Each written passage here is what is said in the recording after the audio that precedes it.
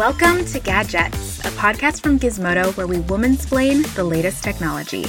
I'm your host, Gizmodo Consumer Technology Editor Caitlin McGarry, and I'm joined by my co-host, Gizmodo reporter Florence Ion.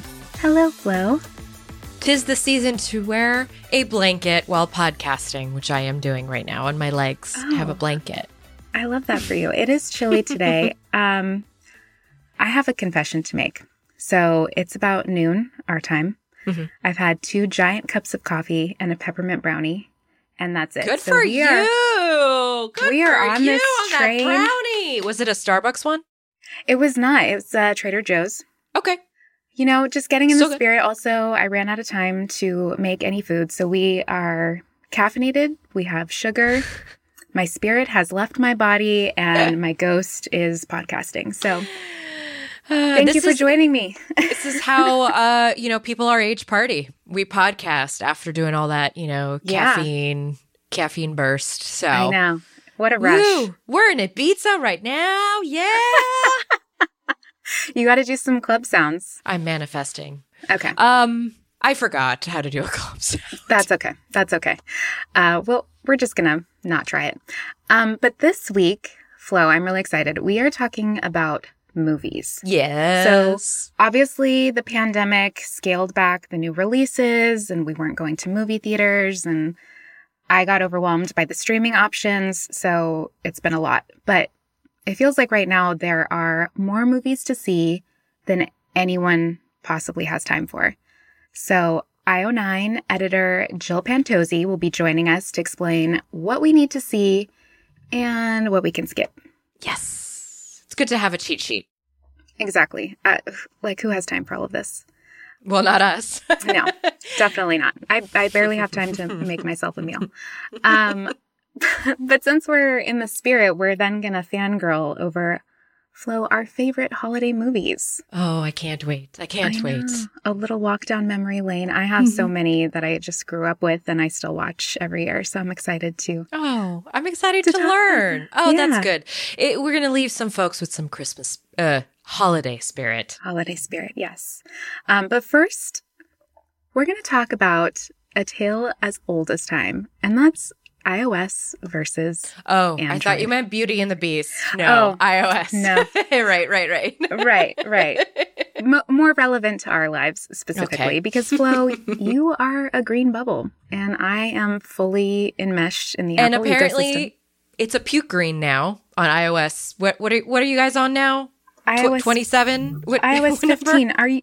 Wait, it's puke green? Let me check. I'm describing it as such. I saw a screenshot the other day and I was like, wow, that's not like a jovial, gack green or something, That's what I was hoping. I feel like it's kind of like a Nickelodeon green, I feel. I don't think it's puke green. I mean, it's cute. It's just green instead of blue. What about snot green? No. I had this convo with my buddy Andy Anatko, and we've just been trying to figure out what the green bubble is, and I landed on some sort of bodily function because it angers me that that's the color that I am on your phone. I mean, green is not inherently a bad color. Like, I love the color green. No, it's not. It is. Why? When did we start to equate green with bad and blue with great? When I was called a green bubble and shunned out of it. I mean, I still text you. My goodness. It's true. You do. You slack me a lot more often these days. But anyway, yes. So as you can tell, this obviously causes us some headaches sometimes. So we're going to dive into that great divide right after this break.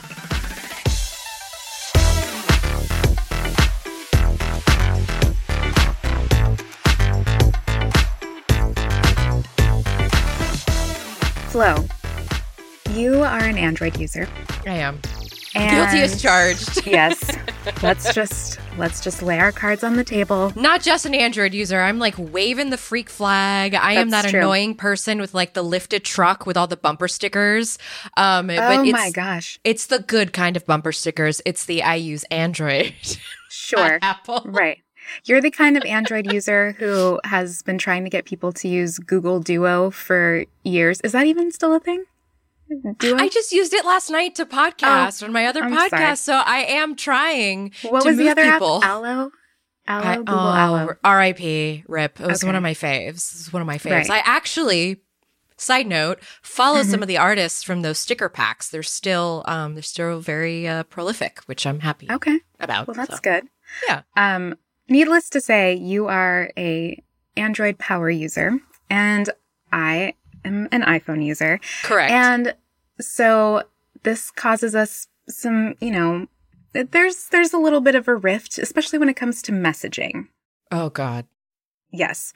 And something that most people don't realize, and I was one of them until you told me, is that so on the iPhone, when you're using iMessage, you can double tap a message to heart it or laugh at it or like just add an exclamation point. And it's just like, which I got yesterday. It's just a way of like, how dare you? It's just a way of like quickly reacting to something, like, you know how you do on Instagram, you just like heart it and then you can be done with the conversation. And I didn't realize that for you guys, that shows up as a really annoying text. Like you don't get the actual tap back, it's called. No emoji. You get a text. Yeah. It's like so-and-so has laughed at this message or something equally annoying, or so-and-so has emphasized this message. Needless to say, it's not cute for you guys the way it is for us, but Google is now rolling out a way to convert that from a less annoying message to an emoji. So soon I can, tap on your message and you'll see a little heart emoji instead of an annoying, like, Caitlin loved this message. Are you using this yet? No, so I'm making faces because I realize nobody sees us on camera. Yes. I'm making faces as Caitlin's describing this because Flo is acting like... What are you talking about? Absolute disbelief. I know. You're like, I've never heard this before. Well, it's just because I've been having conversations through Google Messages. Granted, I'm using them primarily on a OnePlus 9. And I haven't experienced any emoji situation yet. Actually, I've been having some messaging issues lately. I wonder if it'd be different on this, because I have an additional SIM for the testing of all these, because there's so many damn Android phones. So I have to have multiple SIMs. So many. And so I have a Pixel 6 Pro that I have a SIM inside of it, but I don't text using that. So I haven't been able to test this or anything. Perhaps we should maybe try it soon. But let's test it when out. Google rolls things out, like, they usually take a while. It's never like a, hey, here, come download this thing and get it. It's always a, just wait until it rolls out to you. I don't know what metric they use. Because as an iPhone user, like, we all iPhones get all the same features at the exact same time. The update hits on a specific day. Everyone can go download it. So that's very strange that Android phones, the cadence of updates is all over the place. Depends on who makes the phone. But people have been saying for years that Apple could fix all of this by making iMessage work on Android phones, like a little iMessage app for Android. Sure. And while that would be great, I don't see that ever happening, because one of the main reasons why people like just stick with the iPhone and they don't switch to Android, well, there's a lot of reasons, but it's really annoying to transfer all of your messages from an iPhone to an Android phone. Like, you end up losing messages. It's just like not an easy process. And if Apple made that easier, it would be, basically encouraging people to just abandon the iPhone. What was it? Was it Craig Federici? I believe that's how you say his last name, who said that, like, if we made iMessage available, then we'd be selling Android phones to the children of iPhone users. Again, this is another thing I learned from Andy, who told me that he said this, which makes complete sense. And this whole difference between messaging is like a bummer, but I get it. It's good for business at the end of the day. Yeah. There are security, upsides to this as well. Everything stays encrypted. But if you're a person like me I have text messages going as far back as 2014 on my phone right now, which is probably a bad thing. I know, but it's because every time I get a new phone, I just do the sync app situation and just move them all over. Might as well have my entire life on a brick that's on me all the time. I couldn't even imagine moving those to iMessage or anything in that capacity. No. But I do wonder if, like, because we complain a lot about, you know, how Facebook owns all of these apps. Like, WhatsApp is, I think, the most widely used app in the world, and it's owned by Facebook, or now known as Meta. But, like, I think Apple could probably very easily compete by just developing an iMessage that worked across all phones.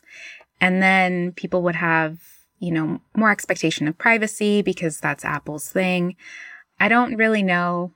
I'm sure there are some logistical questions there that I'm just not thinking about because I'm, you know, not thinking about them. But I do wonder if that would be better for people to have a real, you know, competitor to WhatsApp. But I just don't see it ever happening. You mean better for society? I think it would. Better for society, yeah. Caitlin, do you remember when years ago, so Caitlin and I knew each other before we were here at Gizmodo, and Flo, we've known each other for almost a decade. Actually, a lot longer than, but we're not. Yeah. I'm not bringing it. I'm trying not to do it. Yeah.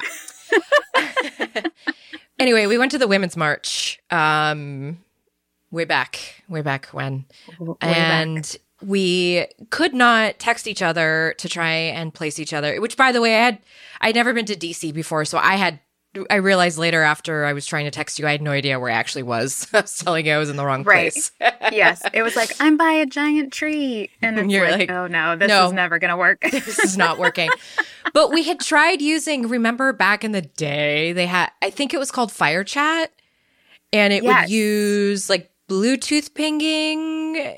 And it's a messaging app that works even if you have no internet or cell phone signal. Yeah. And it uses like a mesh networking technology. It's like using other people's phones to create this network. And presumably it should have worked in this exact situation.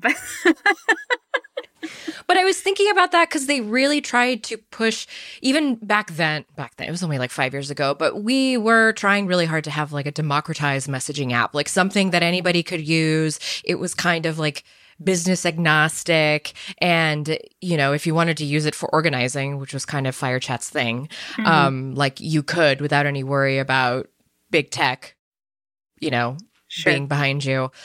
Unfortunately, that stuff didn't really take off. I think FireChat closed down, but I have been thinking about just there is no third-party chat app outside of what Facebook offers. So in order for you and I to have like beautiful parity between our two platforms, like we have to use another third party. Yeah. Yeah. It's extremely annoying. It is. And I think, I mean, I'm not going to rule out, you know, some solution coming that would make this easier. Like Apple eventually made FaceTime open to Android users. You guys can't start a FaceTime, but you can join one if invited. Which you know what? That would be fine if I could iMessage invite you into, you know, a thread, and that would make life easier. But Flo, today's not that day. It's not. I just try not to tap back response to your messages because I know it will irritate you. I didn't even know what tap back was until today. I didn't even know that that's what it was called. I was like, oh yeah, it's just a reaction message. It's a tap back. It's a tap back. Now you know. I'm gonna tap back that convo we just had with an emphasize, which is I found out 2 exclamation points. That's right, it is. That's all it is. Cool. Thanks. On that note. All right, we are about to get ready for Jill to join us to talk about movies, so we're going to take a quick break.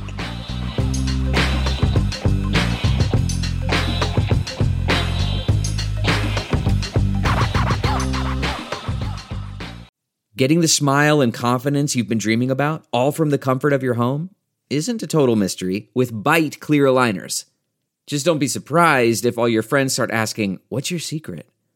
Begin by ordering your at-home impression kit today for only $14.95. Byte clear aligners are doctor-directed and delivered to your door, Treatment costs thousands less than braces, plus they offer flexible financing, accept eligible insurance, and you can pay with your HSA FSA. Get 80% off your impression kit when you use code WONDERY at Byte.com. That's BYTE.com. Start your confidence journey today with Byte.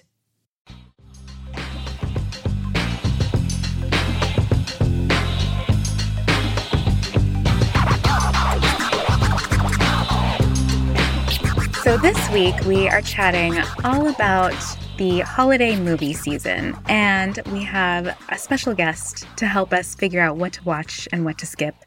Jill Pantozzi, editor of IO9, is joining us. Hello, Jill. Welcome to the pod. Hi, everyone. I'm so excited to be here. We're so excited to have you because you know everything that's coming out, everything that's already been released, which is more than I can't. There's too much content. Too much content. After like the driest period in movie history, now we have so much to watch. And I need to know, what 3 movies would you say people are really excited about this season? Gosh, okay. So I'll go with the obvious No, let me go with the not obvious one. Okay. Nightmare Alley, which is from Guillermo del Toro. And yes. It is, it was previously adapted. It's a story from the 40s, but it was previously adapted back then. It's basically a film noir, takes place in like carnival, community, and, people, may or may not have like powers to read people's minds, that sort of thing. But it's very, stylized in that Del Toro way you expect. And that one literally just had its like world premiere in New York. So far, it's sort of mixed, saying like it is very Del Toro, but the story up until the end is sort of like iffy. Okay. I don't think that's going to stop anyone because Guillermo del Toro is an amazing creator. Yes, absolutely. So yeah, and that one, it just looks so pretty, and it has Bradley Cooper in it, Cate Blanchett, who is just a queen, Willem Dafoe, Toni Collette. Like, it's a ridiculous cast. Everybody, yeah. Okay, yeah, I've seen the trailer. It looks. I mean, I'm always a little too scared of his movies. Every time I watch it, I'm like, do you want to do this? Yeah. And then I do it, and I'm like, I don't know. I don't know if that was for me. But yes, people will be very excited for that one. So then the obvious one is the Marvel movie coming out in December, and that is Spider-Man No Way Home. Mm-hmm. This is, of course, still a combo film with Sony, who still owns the rights, and Marvel, made a deal with them. But it is the 3rd film for Tom Holland as a solo film for him with Spider-Man.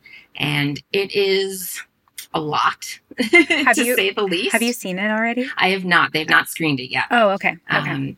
But so the story is we have Benedict Cumberbatch as Doctor Strange in it. Right. And in the last film, if you saw it, Peter had his secret identity revealed to the world, right? Yeah. So he's in a bad spot. So he goes to Doctor Strange and he's like, can we do a spell so that everyone forgets? Oh, but I want MJ to remember, and I want this person, So just some loopholes, a couple loopholes, yeah. But he screws up the whole thing, and Doctor Strange, who should know better, loses concentration. And because of this, characters from other Spider-Man series prior to all this Marvel stuff are now showing up. So you have Alfred Molina's Doc Ock from the original Spider-Man trilogy. Yeah. You have the Green Goblin. Okay. Yes. And then from the second Spider-Man series, you've got Jamie Foxx's Electro, Thomas Hayden Church's Sandman. I can't remember which one the Lizard was in, but Rhys Ifans is also in it. And so basically all these villains are coming in from other universes and getting all mixed up and going, wait, who is this Peter Parker? I don't know if that's my Peter Parker. What's going on? But I'm still going to try and kill him, That's interesting. Very meta. Yeah. Very fan-servicey. It's very fan service. So this is the negative, right? Like, they showed all of this basically in the most recent trailer, and I was just like, I don't know if this is going to be okay. Like, this is a lot to put in one film. Sure. And it's a lot basically just saying, look what we can do, like we have our cool universe, our MCU, but we can still have the power to bring in people from, prior franchises. But no Andrew Garfield. It's just, well, that is Tobey Maguire? Yeah, or Tobey Maguire. So that remains the question. Yeah. Interesting. It has been heavily, heavily rumored that both of the other Spider-Men are going to show up. Okay. I feel like it's a guarantee. This is so because much. you can't bring those villains in and leave out their Peter Parkers, right? Right.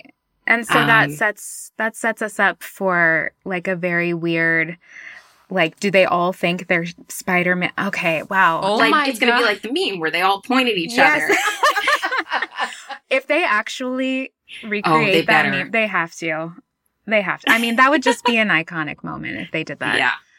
Interesting. Okay. I mean, I'm definitely, I have to admit, I already have tickets to that like opening weekend at Alamo Drafthouse. Just like Wow. the full, I know. That'll I'm be just fun. going They for it. said Good for it you. was hard to get tickets. Like it was almost as hyped as Endgame, I think they said. Oh, okay. I And napped so, during yeah, that so it's one, gonna by be- the way. You napped during Endgame? I've totally fell asleep in the middle of it. It is a long movie. It's very long. But And it, the chairs go back now, so you can just like totally. that's true. They The made jacket movie is a going blanket. extremely. They've made it extremely comfortable to fall asleep at the movies these days. I love that. Jill, let's talk about Matrix Resurrections, which I'm yes, please, sure because that was going to be my third. Yes. I felt it coming. So let's just Keanu, get there. Keanu. I know. I think we're ready for this movie. This is a very specific point in time, and those of us who watched the original trilogy in the theater, like I feel like we are ready for this moment. So I can't quite figure out what's going on based on the trailers. What's the plot of Resurrections? So I will put the caveat that they are probably hiding a lot still. Okay. My theory is that everything that we've seen so far in the trailers is only the first 30 minutes of the film. Oh, interesting. Because what we've seen is a lot of rehashing what Keanu Reeves' Neo has gone through, right? He's being woken up again. He's, having visions and all this kind of stuff. So I think it's going to start that way, right? And we're all going to think that's where it's going. And then they're just going to kind of flip the script on us and say, oh, actually, here's this even wilder story, And it's Lana Wachowski is such a great creator. And she has been thinking about this one for a long time, right? And I don't think that Keanu Reeves or Carrie-Anne Moss would have gotten involved if they didn't think it was a great story. Yeah. So that Sure. gives me a lot of hope. And then the other thing is, of course, we have a lot of new people showing up in this one who may or may not be playing characters that we saw in the previous films, right? Okay. So we've got Yahya Abdul-Mateen playing Morpheus. That's what they've said he's doing. Okay. Lawrence Fishburne has so far denied that he's in the film. Okay. Huh. We don't know where that's going. It could just be a different version of Morpheus. Obviously, things can look like whatever they want to in The Matrix. And then we also have Jessica Henwick, who was in Marvel's Iron Fist series Okay. and deserved a lot more credit because she was amazing and she should have just been Iron Fist. I hate when that But happens. But so she's in this and she looks super cool. She's got blue hair. She's all slick in the, leather and stuff and bringing Neo back in, waking him up. And then you have Jonathan Groff and Neil Patrick Harris possibly playing agents or the architect, right? You remember those? Yeah. So Mhm. it's a lot. Again, it's a lot. But that said, it looks so cool. It does. That's It does promising. look super cool. Yeah. So one thing that I did not know, and I only learned from reading IO9's coverage, is that so in between the original films and this latest one, there was an online Matrix game. Yeah. And so there are some things that happen in this game, which obviously, if you went to see it in theaters originally, like you probably didn't even know this game existed. But there are things that happened in the game that might have influenced the plot of this movie. Can you Correct. tell us what's happening? Yeah. So this game, it lasted for several years, right? It was an MMORPG. So tons of people playing it. It was like this open cityscape in the Matrix, and, you know, lots of stuff happens, but in the storyline, kind of towards the end, there's this fight between different factions, and Morpheus ends up, quote unquote, dying. Okay. And there's people there that still believe he's out there. And so the theory is that this new Morpheus is the one who died previously in the game, but has come back with maybe some slightly different code or something, you know? Okay. So it's interesting that they would pull from that because, like you said, not everybody played it. A much smaller viewing audience probably played it. And it's just, even if this does follow through, you don't obviously have to have played the game to just enjoy the story. Sure. Yeah. But for those who did, it's a really cool Easter egg. Yeah. Yeah, that's really interesting. Because, yeah, you'd have to make it make sense for people who've never played the game. But also, again, fan service for people who loved The Matrix enough to devote endless hours to playing this game. Yeah. Yeah, that's pretty cool. So tell us a little bit about 8-Bit Christmas, which is one of the few holiday movies that actually looks interesting to me this year. Netflix has, you know, like, I think every holiday season they have like 20 Christmas princess, Christmas castle situation. And there's a lot of those again this year. Yes. I can't even deal with that right now. But 8-Bit Christmas looks kind of like, I mean, it basically is a Christmas story for Gen Z, I assume. Yes. Right. A Christmas Story, the movie, A Christmas Story. Right. Yeah. So what exactly is going on in 8-Bit Christmas? And have you both seen it? Can you vouch for is it a timeless classic? I have not seen it, but it is out on HBO Max if folks want to. So it's a little easier to see at this time. Neil Patrick Harris, he's coming up again. Man is busy. He's very busy. What's cute about it is, right, you know, when we were kids, Nintendo is coming out. Oh my gosh, it's so cool. Of course, not everyone got one. It was difficult to get. It was expensive. And so that's sort of what this movie is about. He doesn't have one, but now he's on a quest to get one. And it's just, you know, him as an adult telling the story to his kids, and then it's flashbacks with a young kid playing him. And I just think, you know, it is a really cool way to sort of reinvent that story for like you said, this generation. Because my gosh, I mean, how topical is that? Yeah. I mean, that's even still relevant. Like, you can't get a game console today. Like, and they're still so expensive. Like, it's impossible. Mm-hmm. Flo, you have seen it though, haven't you? Yeah, I watched it. I watched it over the Thanksgiving holiday because I was really curious about it. Is it as timeless as The Christmas Story is? So no. The look on your face says no. Listen, it was good fun. I enjoyed it. I watched the whole thing from beginning to the end. And by the way, as a side note, I really appreciate, like, The Matrix is coming to HBO Max. I am very dubious about going to the theater currently until my kiddo can get vaccinated. I'm just like, maybe a morning matinee or something. I don't know. But for now, I'm staying away from the theater. So I'm happy I can just do it at home. And 8-Bit Christmas was fun. And actually this theory comes from my husband, but he's like, so this is basically, we're just going to do this every 30 years, 40 years. We're just going to redo The Christmas Story for like 2 generations over. Yeah. I mean, and I'm like, you know, it makes sense, it's right? better than most reboots, honestly. Yeah, seriously. Oh, he within like 5 years. He was incredibly triggered by everything they were showing. Because my husband's actually Gen X. I'm millennial. So I didn't really grow up with the 80s things that he did because I came in at the end, you know, of that decade. So he was like, oh yeah, I had that. I remember I had that. It was just very like, it's just a nostalgia jump for him. And so I kind of, you know what, I did enjoy it for that. I'm not going to lie. Okay. It was an enjoyable film. Just if you have HBO Max, watch it. It's definitely will get you in the Christmas spirit. Well, that's good. So Flo, you touched on this just now about, you know, during the pandemic, movie studios were experimenting with, we're forced to just release movies in any way they could outside of the theater because we couldn't go to theaters. So we are moving away from that now that more people. God willing. Not enough people. Yes, more people need to get vaccinated, but, you know. And Jill, you've written about this before because now that we've seen how easy it is for movie studios to release films simultaneously, digitally and in theaters, or to just experiment with the release schedule in general, you know, obviously they're fighting that. They want people to go to the theater, but it's not just good because we're still in a pandemic. There are also accessibility reasons to make that more of a standard.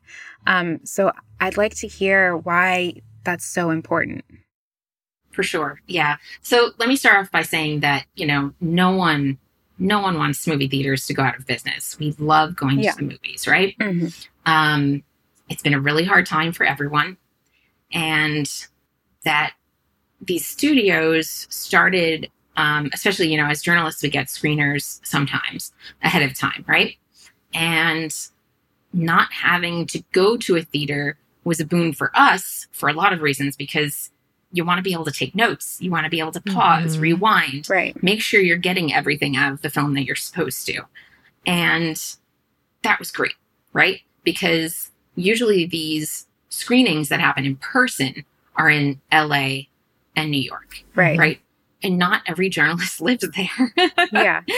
You know, contrary to popular opinion. Right. So having these screeners opened up the ability to review and cover these films from a wide variety of people, right? And it's not just folks like me who are disabled and have issues, you know, just getting out to the theater, not even with a pandemic going on, right. But also people from marginalized communities who aren't living in those places, like I said. And the fact that studios now are like, well, we're just not giving screeners like that anymore is just heartbreaking, you know? Like, there's no reason to do it. Have the option for both. It's fine. Like, you know, I've said before, no one's going to ding your film because they watch it at home and, oh, I didn't have the sound, you know, on surround sound or whatever, you know, we're not going to do that because we're smarter than that. Yeah. But even like so outside of journalism, obviously for the viewing public, and like Flo said, you know, she's got a kid that she's worried about. Yeah. Lots of people are in that situation. Having these movies, having a dual release is just, I think, what the future is going to hold. And anybody trying to hold back from that at this point is just going to get left in the dust. Yeah. It's, you know, I just saw the other day they announced a third Magic Mike movie. I don't know if you heard about this. Oh, yes. Mm-hmm. Right? So then I found out they are only releasing it on HBO Max. Oh.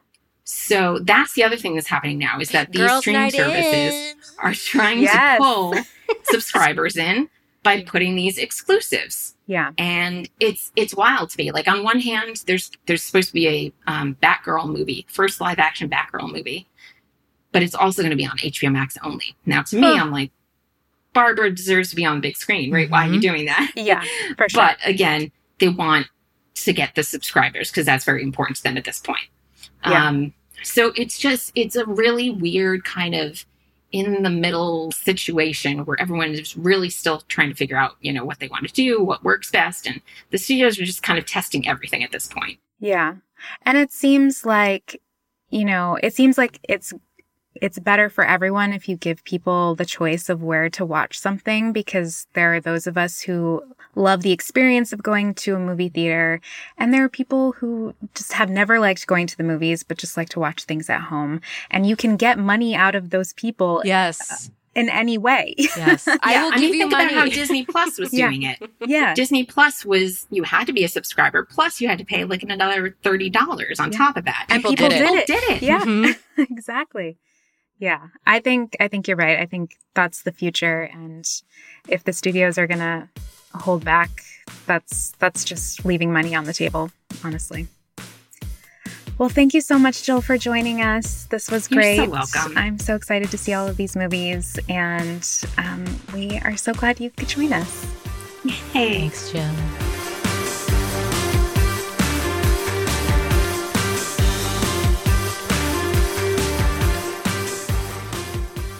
Delve into the shadows of the mind with Sleeping Dogs, a gripping murder mystery starring Academy Award winner Russell Crowe. Now available on digital.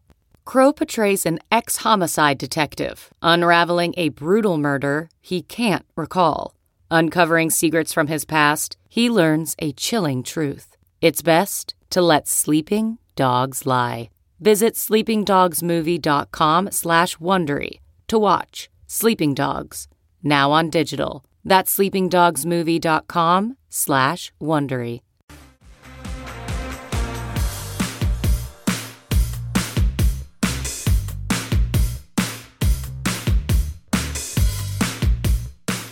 Flo, now that we've determined that 8-Bit Christmas is not the classic that you will be showing your child every year until she did watch it, but well, it's not going to be like, let's sit around the fireplace and watch 8-Bit Christmas. But tell me first of all, I want to know what holiday movies you grew up watching and what you plan to screen for Mona every year until she's fleeing the house because she doesn't want to watch it again.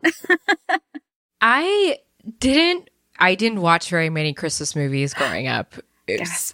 I know, sadly. Well, my parents are immigrants, so that wasn't there's no Romanian classics, no Romanian holiday classics. I've actually started kind of down the rabbit hole of trying to figure out, what can I impart onto Mona? Like, what can I bring over from the old country? Mm-hmm. On Christmas Eve, what I will actually do is at night, I will VPN into Romania and then I will stream Romanian TV. Because they'll do it's the morning of there when it's like Christmas Eve here in California. Right. So it's like as much as I don't agree with how much the church is featured on the news in Romania, I do like to watch here's all the Romanian people going to church at midnight. And here's all the beautiful decorations in cold ass Europe. So, I try to do that to kind of bring ambiance. But in terms of movies, the one that started with my husband, who is American, born and bred, we do the National Lampoon's Christmas every single year. Okay. And it's a good one. It's been extremely memed in this household, as much as Chevy Chase is now extremely problematic because of his just very terrible opinions on things. That's that particular movie with all of, again, its very problematic beings is... It's a classic. It still makes me laugh. Good. Yeah, that's a good one to share. So I grew up watching. No one has seen this movie. It's called Prancer. I remember. I'm Googling it. Okay. I remember what you're talking about. Okay, so it's about a girl whose mom died. Her dad is emotionally stunted, and she played by Sam Elliott. Yes. And so she encounters this reindeer. I believe they hit the reindeer with the car, right? Am I remembering a classic trope of how to enter a reindeer. Let's hit it with a car. Yes.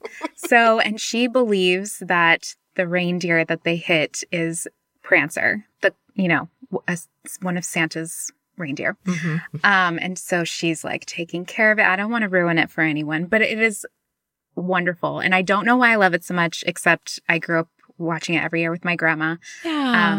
And so that was just the one that we watched together. And I've tried to show it to other people and they kind of tap out. So I don't know if it's bad. In my mind, it's good. I mean, look, part of the magic of movies is that you will have a resonance with a movie. Like, for instance, one of my favorite Christmas movies is a totally random French movie that I found back in the beginning Netflix days when that was all I could afford on my journalist salary. Yeah. To have as streaming. And there was a movie called, oh my God, okay, I'll put it in the show notes after because I'm going to have to Google it after we're finished recording. But it's a beautifully done French movie about an extremely dysfunctional family that lies to each other and is passive aggressive to each other. But their mother is dying, and so that brings everybody together for this holiday. Listen, incredible resonance. It sounds very Flo. Yep. It's just this is something that resonated with me. I cried through it. I was like, this is so beautiful. I feel so seen.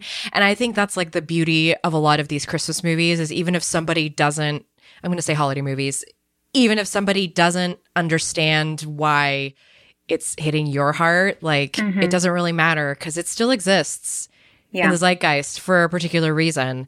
It's why people. I don't know if that French one will will resonate with most people. It was It was good. It was very well acted. It has a lot of very popular French actors in it, but is it an old movie? No, it was done in the 2000s, so it's like relatively, Yeah. I feel like all of my Christmas faves are like very old. I mean, Prancer's from the 90s, but I'm talking like, so White Christmas is my number one of all time. It's a Bing Crosby movie. It's very 50s. Like, there's an entire musical interlude where there's just a lot of dancing, and it's not related to Christmas 50s at all. Hollywood. Chef's kiss. It's incredible. You're like, oh, they had a really big costume budget, and they were just like, 30 minutes of this movie could just be dancers. And you're like, I love this. But this is one my sister and I grew up watching together. So we love classic movies. And now she started showing it to her kids. And so there's funny little lines from the movie that my niece, when she was little, would just run around the table, like quoting this line that she didn't understand whatsoever. But it just made it so much better that she was taking something from it. Oh my goodness. And then, of course, there's like It's a Wonderful Life and Meet Me in St. Louis. All of those, my favorite. Yeah. My husband loves the Garfield Christmas special. Like, it's shown around here. What? I need to talk to Eric. What's going on? Not like Charlie Brown or, the Garfield Christmas special. Yeah. Eric, he also grew up listening to, I guess in the Midwest, like you could get the radio on tape. And so he has started doing that with Mona, where he will play the nightly episode that you need to listen to. Because you would like listen and tune into the radio, right? And do like a radio series. So he's been doing that with Mona to try and wow. Yeah. So he has a lot of traditions that I inherited. He's playing radio plays every night from Mona. You're making him sound like 80 years old, by the way. Well, he's going to love listening to this. Well, it's because my husband is so much more like Americana than I am, right? Because again, immigrant parents from Eastern Europe, like we had very different. We did some American things like the cookies and carrots in front of the fireplace so Santa and his reindeer get fed. But, I'm still learning like the American stuff that maybe I need to pass down onto Mona. So, I mean, it's a process. She's multicultural. Yeah, absolutely. I think maybe Charlie Brown instead of Garfield, though. I'm just going to slide that one in there. We're going to, just think about it. One last thing I will say, and this is extremely flow, is what I do play every year while we're opening presents. I have a whole playlist on my Plex server of every 90210 Christmas episode from every single season. So we'll go season 1 to 10. We just I should have seen that coming. So we start with like the first Christmas in Beverly Hills where they spray paint the tree. And then we end with like the last Christmas in Beverly Hills, which is when Steve has a baby. So it's a beautiful, and by the time we get to Steve, my guests come over and they're like, oh God, this again. And I'm like, yeah, would you like to sit and watch? I love that. Mona's just going to think like, when she's 30 years old, recording a podcast, she's going to be like, my mom raised me on 90210 Christmas episodes. I did. I love that. I love that. She recently watched Kelly in a Fire, so it was, and really edifying material. Well, she didn't know what was going on. Oh, okay. Well, you say that, but, Yet. When she's in therapy. Anyway. All right. Well, I think that closes us out. So before we go, obviously, we'd like to thank our producer, Michaela Heck, who is sadly departing us, and we will miss her dearly. She has really made this whole thing possible. So thank you, Michaela. We also like to thank our sound engineer, Ryan Allen, and our art designer, Vicky Lita. And if you would like to provide us with some feedback, ask us some questions, recommend some other stuff for Flo to watch around the holidays, because 90210 is a lot, you can email us at gadgettes@gizmodo.com. You can tweet us at Gizmodo. And you can find us on Twitter. I'm at Caitlin_McGarry. And Flo is at @OThatFlo. Please subscribe to us wherever you get your podcasts. And if you're using Apple Podcasts, please leave us a rating. 5 stars would be great, but no pressure. And a review, because it helps other people find us. Until next week, Flo. Goodbye. Bye, everyone.